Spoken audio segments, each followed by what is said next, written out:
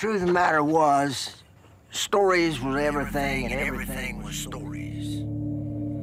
Everybody told stories. It was a way of saying who they were in the world. It was their understanding of themselves.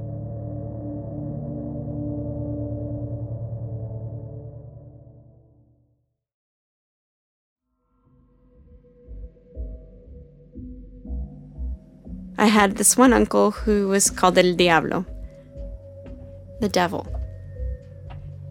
He is a taller guy, and he had receding hairline, black hair, always very well dressed, nice pants, some sort of like snakeskin shoe, silk shirts, and that stereotypical macho Latin man type of thing, you know, unbuttoned down to the middle of his chest with gold necklaces.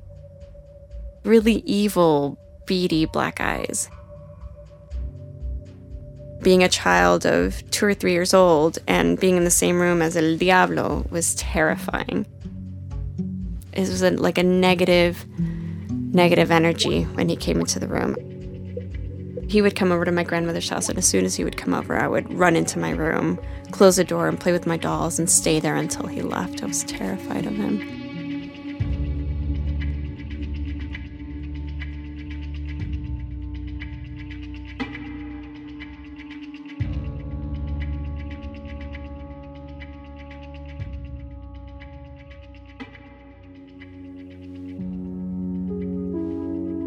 My dad and his brothers, my uncles, they were born in Colombia and inherited huge lots of land in Colombia.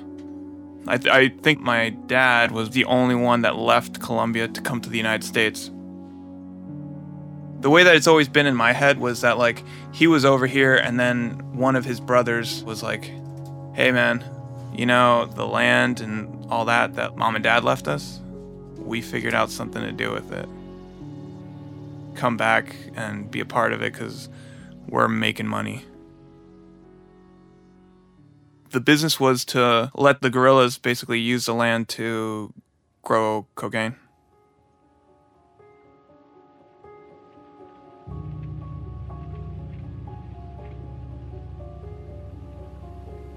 It is so hard to break, so hard to get out because all Rodrigo's family was on it. I didn't want to cut the relationship with the family because this is his family. I didn't like what they were, what they were into, but, their family, see?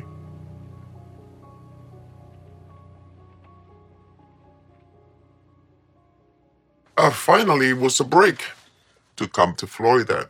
I couldn't be happier. I was, the only thing was that my husband was still in the business, laundering the money. And I knew it. But I didn't care what break it was. The whole thing, I was going back to the United States. We left Colombia, I think, late 1983 or early 1984. And at the age of 3, we moved to Florida. And we were coming to a house. It was really nice. It was a beautiful house. A really beautiful house with a pool, and it was on a golf course. So we were there, and I got pregnant with my second child. That was Jeff. My sister has memories of my parents actually being together, but I don't.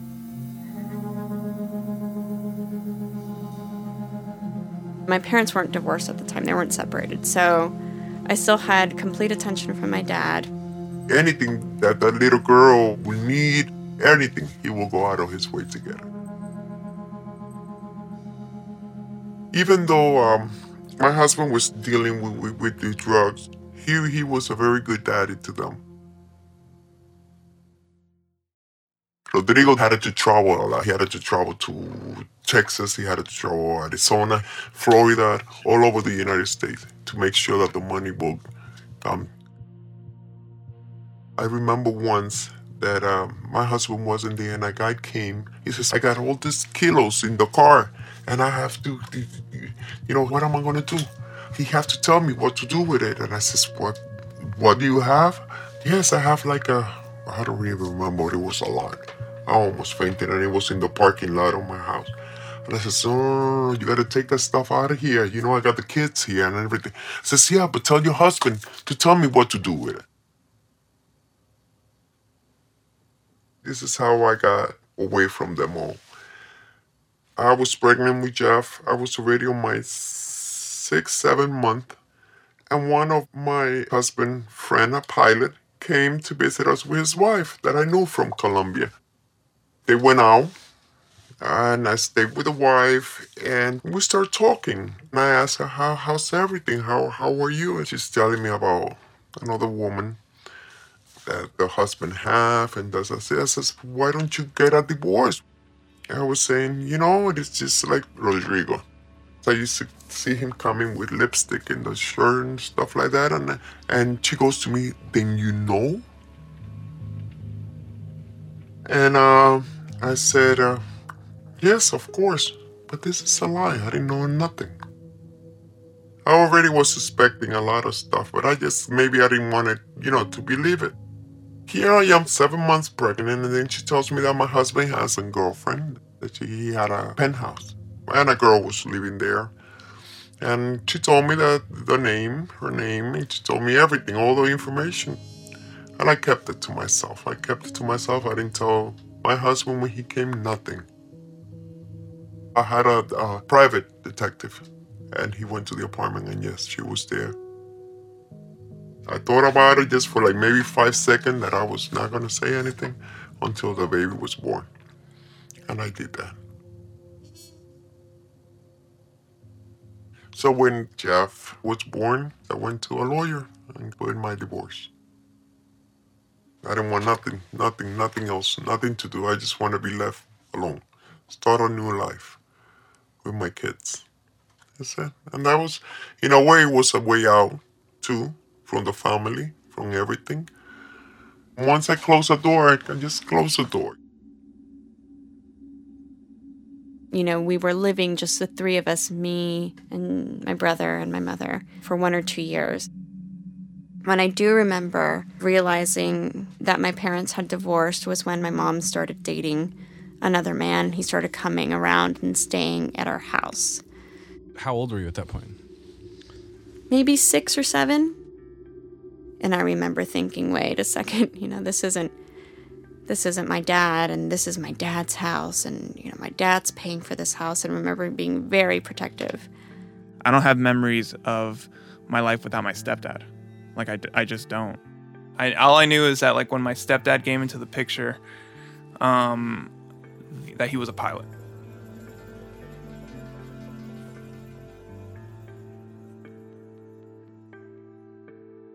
Yo lo único que te puedo decir es que, por ejemplo, la mejor coca... All I can tell you, for example, is the best cocaine come from Bolivia. Pero la mejor base, los peruanos. But the Peruvians make the best base. Que nosotros íbamos al Perú para llevarla a Colombia, porque en Colombia era la mejor cocina. We would go to Peru to bring it back to Colombia, because the Colombians had the cocaine kitchen. The best cooks come from Colombia. I'm Carlos, from Colombia. I'm Carlos, from Colombia. Bogotá. I've always been interested in planes. I think it started early. I remember as a kid moving into a small apartment with my parents, only 1 bedroom and 1 bathroom. It was close to the airport, and we'd go to the coast, to the sea, and past the airport. And my parents would say, Carlos wants to be a pilot. He wants to be a pilot. I wanted to be proud of something in my life, and I did it. And I consider myself a good one.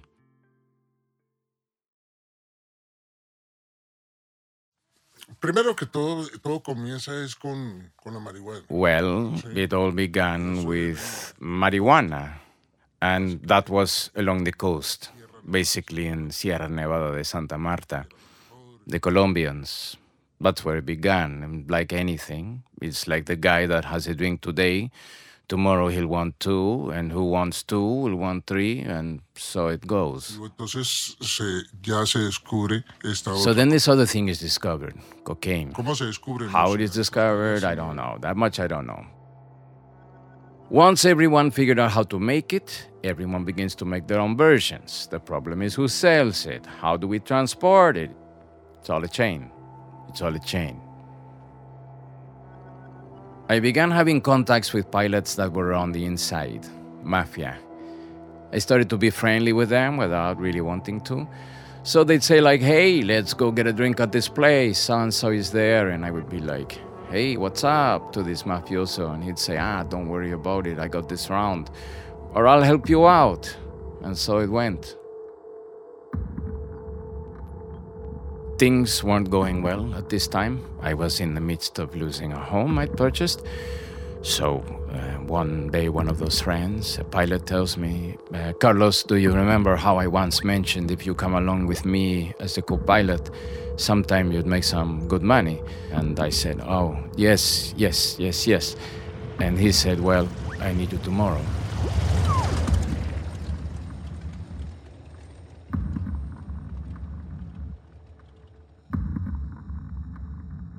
How was the operation? ¿Cómo? La operación, bueno. The operation? Well, I didn't know really. I didn't know how they cultivated cocaine or how they covered it or cooked it. I knew absolutely nothing about the operation. I didn't even know what it was. I knew it was very good money. Then you start and get a taste of what it really is. Aquí uno volaba a Colombia, a la selva de Bolivia, por el Amazonas. You'd fly from Colombia through the jungles of Bolivia to the Amazon without anything. You'd take off at 2 or 3 in the morning without lights. There's nothing. Also, to be able to return, you had to leave early. And in those times, we didn't even have radar. When it did come, the American radar, we'd know that the radar would be on at a certain time, on this day or that day, and that they'd be focused on certain areas. However, the Amazons were just too big. They couldn't really locate us there in Peru, Ecuador. So we'd orient ourselves and navigate through the areas where there'd be no other planes patrolling.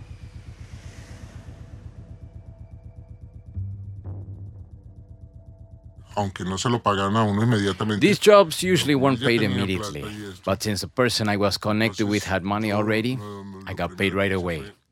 The first thing I did was buy a 9-inch color TV for my mom. No, y un carro. Oh, and the car. So where did you go on the plane? Which countries did you fly to? Bueno, estamos hablando ya de bueno, México, Mexico, Peru, Bolivia, Ecuador, and Venezuela, mostly in the south. In Peru, you'd have a lot of encounters with cattle during takeoff. Nosotros íbamos allá a recoger la base. We were going there to pick up the base for the cocaine. That's why we went. We would bring it back to Colombia to get cooked. When we went to Mexico, the sale. Peru for the base, Colombia for the cooking, and Mexico was the product. The owner of these drugs makes an investment. There's growers, that's the one that makes the paste. There's the one that cooks it, the one that transports it, the one that sells it. There's the person that had to stash the money, the one that picks up the money, and the one who returns the money.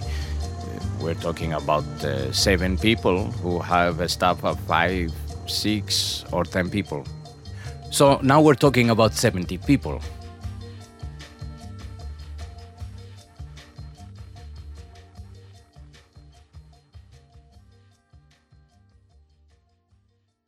Are they paying you a salary, or are you getting paid per ride? Or are they paying Cada mes el mismo o cada vez? Ella se fue incrementando. Yeah, and it increased. For every transport, it could be 500, then to 1,000, then to 1,500. It depended on who you work with. Yo sí recuerdo que lo primero, como siempre, At that moment in my life, I did everything with God in mind. In fact, if you look through my luggage, you'll see with me that I'm carrying my Christ from my first communion. He has accompanied me everywhere I go, through all my flights, everywhere. I entrust myself with him. I'd say about 1983, about 2 years into it, was when I started to see what cocaine was about. Before that, there wasn't any research or reports on what this stuff did, what cocaine was really. All they'd say is you're going to feel a really pleasant sensation, you're going to feel good. We didn't do it. They gifted it to us. The guys that protected the kitchens, they would give it to me. At one point, I wound up having a kilo in my apartment, I think, or something like that. What's even more startling, there were buddies that I would often see disappear. There was one in particular who even had his own business and all that. He was a good friend and a pilot. He left and never returned. There was a lot that left and never returned, especially when they were transporting money. We didn't like transporting money. Do you know who the top person is that you're working for at the time? No, hablaba I know, con él we solo, didn't con just todo. talk to them, we talked to all of them. But did you work for different people? Different. Was there a main person? No, basically one person. Uno solo? Básicamente, le hacía vuelos a Every veces once in a a- while, I do a flight for someone. What about Pablo Escobar? Eso. Eso lo dejo a la That I mente leave de to cada your cual. imagination. Okay. En esa época había muchos grandes. In those Muchos days, there segundos were a eran- lot of giants in the cartel business, and many second to them.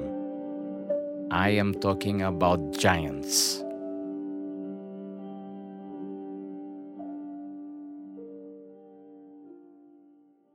No paré de volar. Lo que sucede es que en ese momento I never la stopped flying. situación- What happened was at the time, things started to get tense. Planes began to get more attention. We could keep flying, but with who, or what flight, or who would we lease it to? This is how it came about whether I should go to Florida. So I came to the USA. Pero tenía su negocio de las flores, entonces él mandaba los 4, los 5. This guy had a flower business, so he would send 4 or 5 kilos of cocaine with the flowers to the US, mostly to Florida, and they would distribute it. But he'd stash the merchandise in the cargo. He was alone, and he called another friend who was a very good friend of mine, and at the moment of truth, it was like, tell that guy Carlos to come with you to Florida. He'll be part of the deal we have going on. So I came to Miami.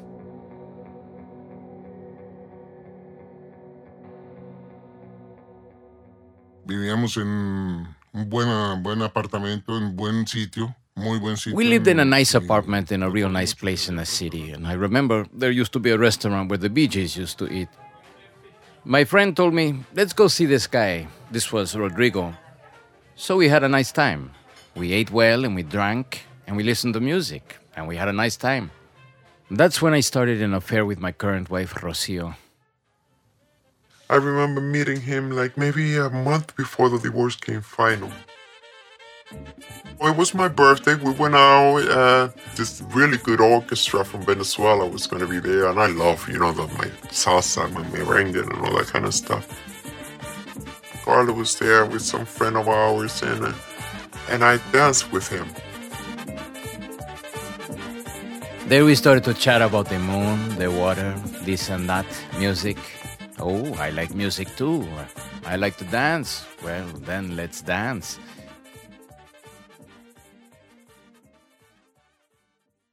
I danced with him once, and then we danced twice, and I don't know, it was just like, damn, I like the way he dances. I like the way, he talks. I like the way he looks. I mean, I like the guy. And like this, we became entangled. It was something organic, happened very quickly. He was married. He was married still. He was not in a very great relationship, but he was married. We talk on the phone, back and forth, talk on the phone. The relationship started then and began to grow and grow. And he says, I need to find out if this is going to work out or it's not going to work out, because he was some friend of my ex-husband. So, everybody knew each other. Pero sí era un problema para mi papá y usted. But was it a problem between you and my dad? Pues el que él no, pues él no quería. Well, he didn't want it to be. Oh, okay. He said with anyone else, but not with me. Lo que decía era con el que quiera, pero no menos con ese. But that's what your mom era would lo tell que tu me. mamá me decía. I don't know. But you and Dad never talked about it. Nothing. No. No. Mm-mm.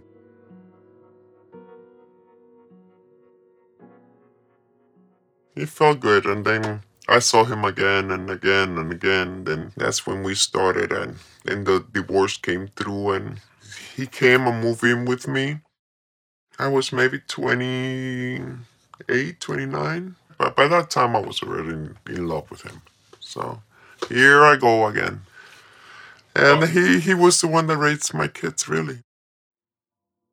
I never knew that he was my father's friend until many years later. I was a teenager and I was going through some pictures in a box.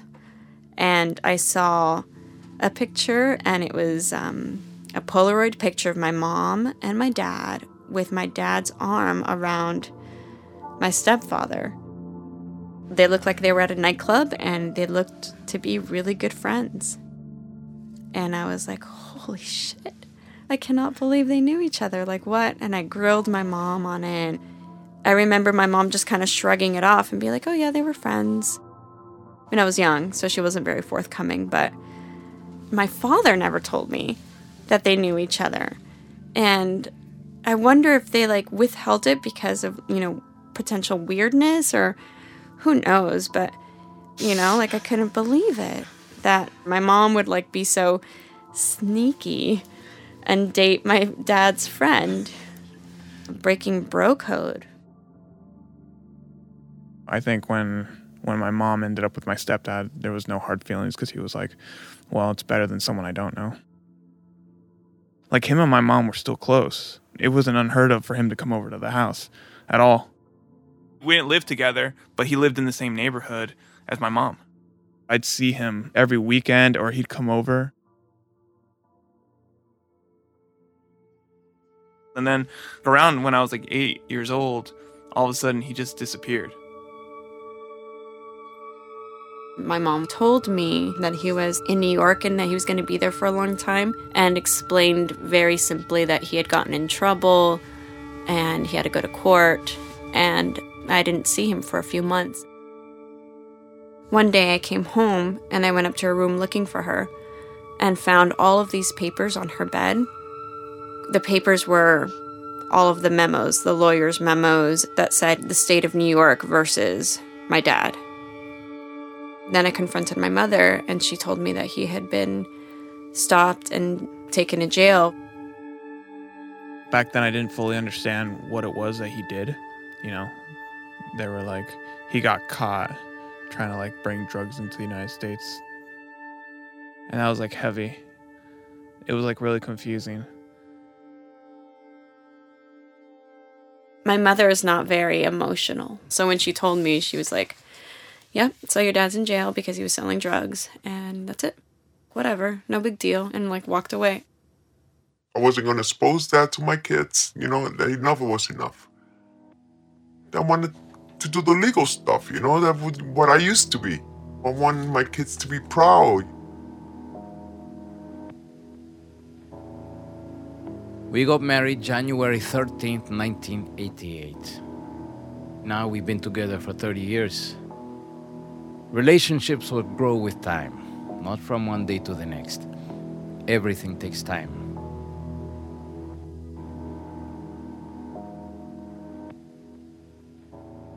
I had a mortgage in a house. After the divorce, it was my deal to keep paying for the house. No tenía trabajo porque no tenía, como dijéramos, autorización de trabajo. During that time, I wasn't doing anything. I didn't have any work. I didn't have any work because I didn't have authorization to work here. I wasn't legal. With my savings and my things, we still had some funds, but unfortunately, it was a short time. So one day in Miami, there's a person that recognized me and says, Carlos, I know you have some connections. Help me find something so I can make a deal. I'll give you something in return, man, but you help me out. I said, let's go talk to my connection. I don't remember how much that stuff cost here, but it was at least a deal of $25,000 or $30,000. I didn't need it. It was this person that needed to work. I wasn't going to get anything out of it, really. He went in, made his deal. He ran into some problems. He had gotten caught. Y él se fue a hacer su negocio. Él tuvo su problema. Lógicamente, The yo me guy quedo who con had la been deuda. given the kilo got busted, and of course, I inherited the debt. I didn't have a way to pay the connection, so I gave him my car. I gave him the car because I was responsible for the money that the guy owed. I didn't want to have any problems. And then we repay the money and I'll take my car back. The car was used for transporting drugs. They used it to go, I don't know where. 2 or 3 months later, I got a letter from the FBI saying my car had been confiscated because it was used to transport drugs. I said, wait a minute. I have nothing to do with this. I'm going to the FBI. They weren't arresting us of nothing. They knew that we didn't have nothing to do with it. My husband says, well, just come out clean. Tell the truth. Simple.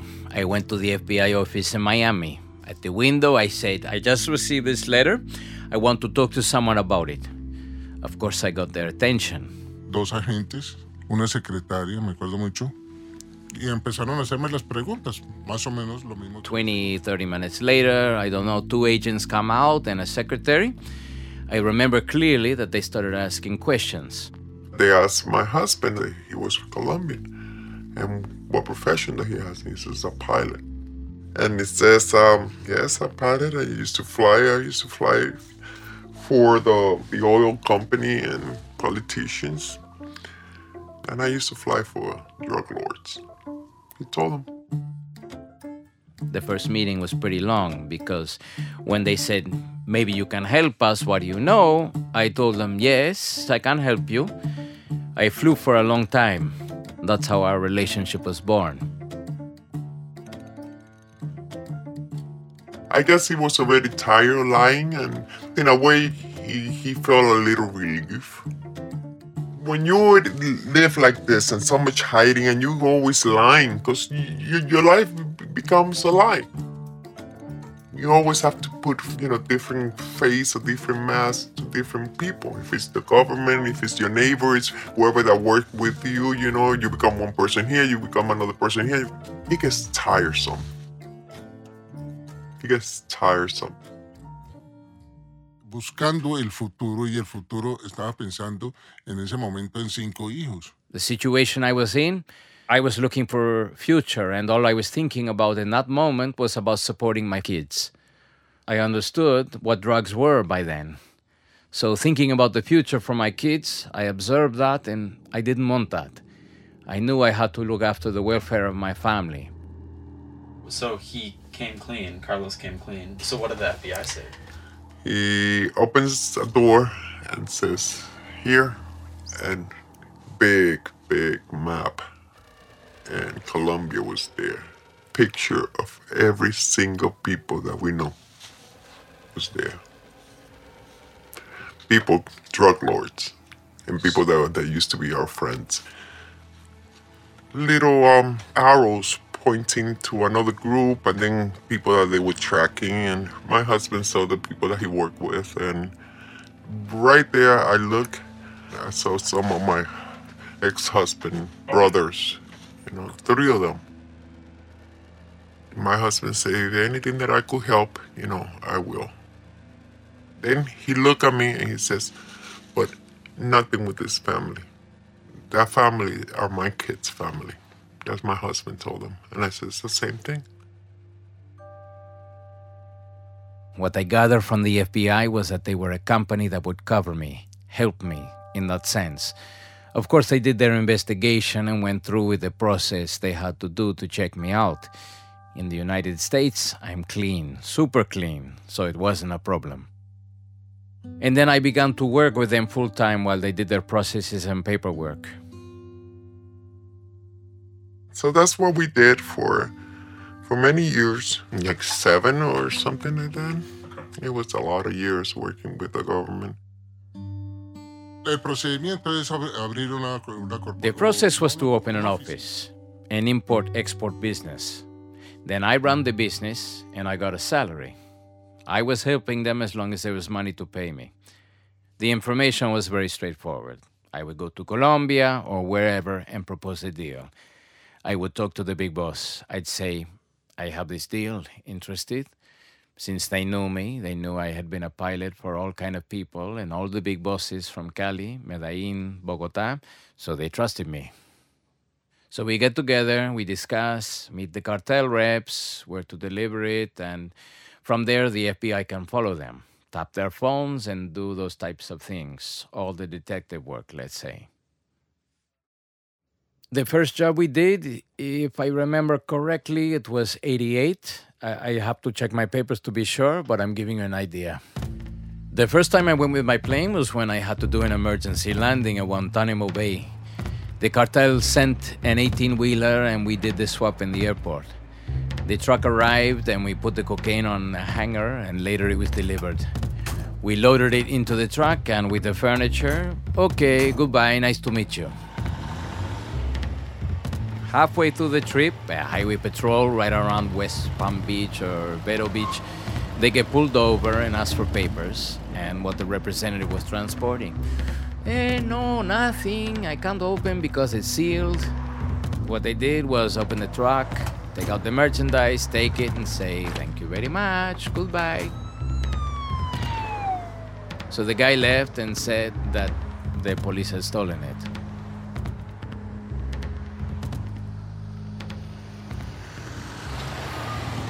I traveled to Colombia. Sometimes I would have deals that would fall apart. I talked to the FBI all the time because they didn't know how to do things truly. They know about the rules, laws, but how it worked? No. Let's say it was 300 kilos at 30,000 a kilo. The FBI didn't know these things. They didn't have a clue. Trust me, they didn't have a clue. How to deal with Colombians? They didn't have no clue at all. The way the Colombian, how they use the words to name some things that nobody else will know. You know, unless you are a drug dealer. Code, yes. And my husband knew all those codes. Por ejemplo, sí, las personas que me estaban recomendando... For example, did you put the merchandise away? You couldn't say that. Instead, you'd say, what happened with the family? Where did you put them up? Oh, I put them up in my house. I'm hosting them in my house and they're doing well. Tomorrow, I'm planning to take them for a drive in the city. In other words, I brought the merchandise in, I stored it, and tomorrow I'm going to take it out and distribute it. That's how you'd say it. Me, I was just going with the wave, you know, I'm just the wife, you know. But I would help out because it was more credible. For me, it was an act because I could get into it. I like that. I mean, I'm good at it. My role, it was a lot of different kind of things, you know, build trust, accommodate them, you know, to feel at ease. I'm the wife of Carlos.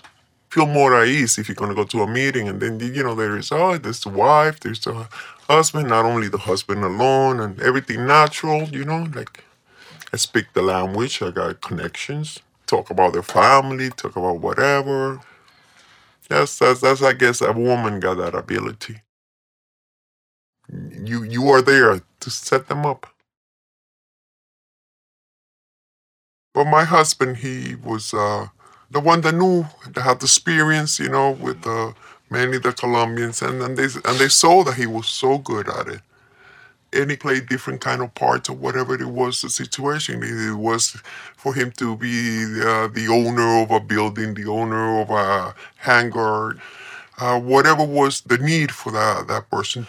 Carlos was like the main guy. He enjoyed it because he knew that he was helping and that he knew that he was going to be able to stop, you know, any drugs coming, and which he did. He did, and it was a lot. What happened was I had gone as far as I could, because you make deals that are not legal. Another that is not legal, then another and another. How is it possible that someone that does illegal things doesn't get caught? I had to be the one to go back to Colombia and answer for that.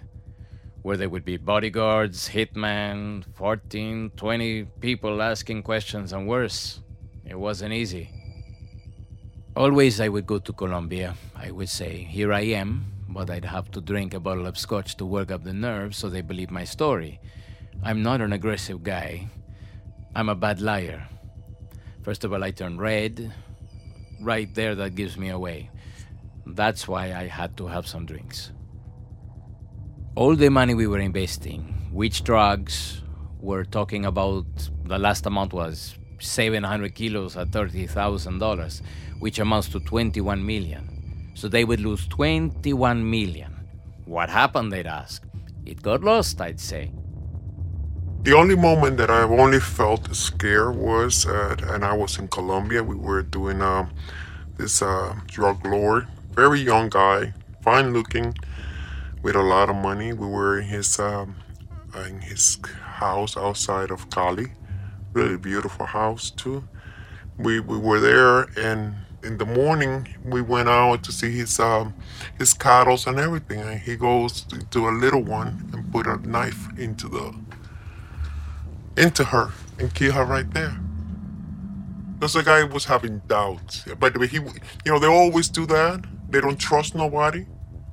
And he says, this is what I do to people that are snitches or whatever like that. And he just went, boom, and killed her right there in front of me. She screamed and fell on the ground, and the blood was coming in. And I felt scared, yes, but I wasn't reacting scared. I was just, it should be that way. If you're a snitch, you should kill them like that too. You just show no fear.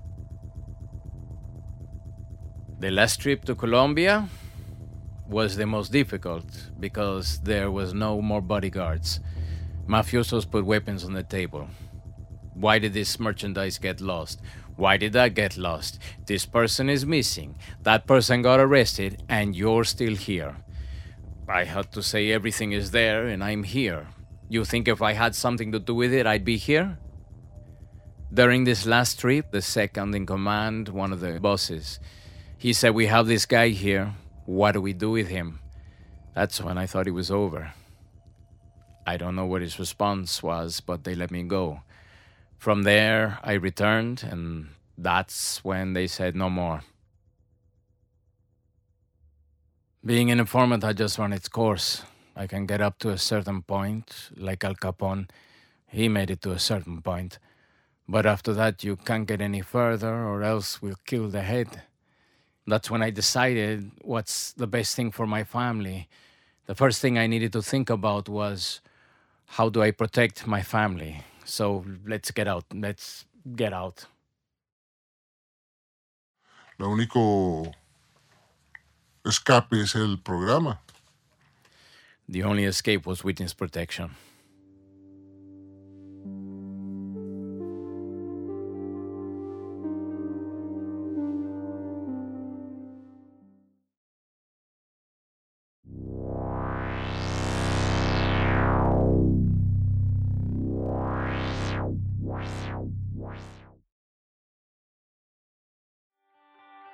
You've been listening to Everything is Stories, a podcast brought to you by Oscilloscope Laboratories. This episode has been a collaboration between Everything is Stories and Lovin' Radio. Lovin' Radio is produced by Nick Vanderkook and Brendan Baker. You can find more from the CD to the Sublime at lovinradio.org. Everything is Stories is produced by Garrett Crow, Mike Martinez, and Tyler Ray. Translations by Antonia Cerejido and Isvet Verde. Special thanks for this episode go out to Paulus Van Horn, Antonia Cerejido, Kiera O'Connor, and Ben Greamy. If you're interested in hearing more, head on over to our website, everythingisstories.com. There you'll be able to find links to all of our past episodes from seasons 1 and 2, ways to subscribe to our newsletter, as well as photos for this episode that were taken by Justin Holler. You can find Everything is Stories on all of the social media platforms and anywhere you listen to your podcasts. Follow, like, subscribe, engage with us. Let us know what you thought of this episode. We'd really love to hear from you. Thanks for listening. And remember, nothing comes from nothing, and everything is stories.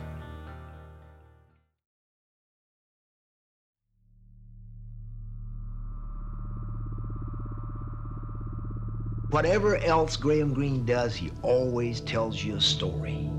None of this old introspective musing and grousing and chewing your liver. Let's get on with the story. Keep me up tonight with this story you're telling me. I want to turn the page. All I ever wanted to be and all I think of myself as being is a storyteller. That's all. I just tell stories.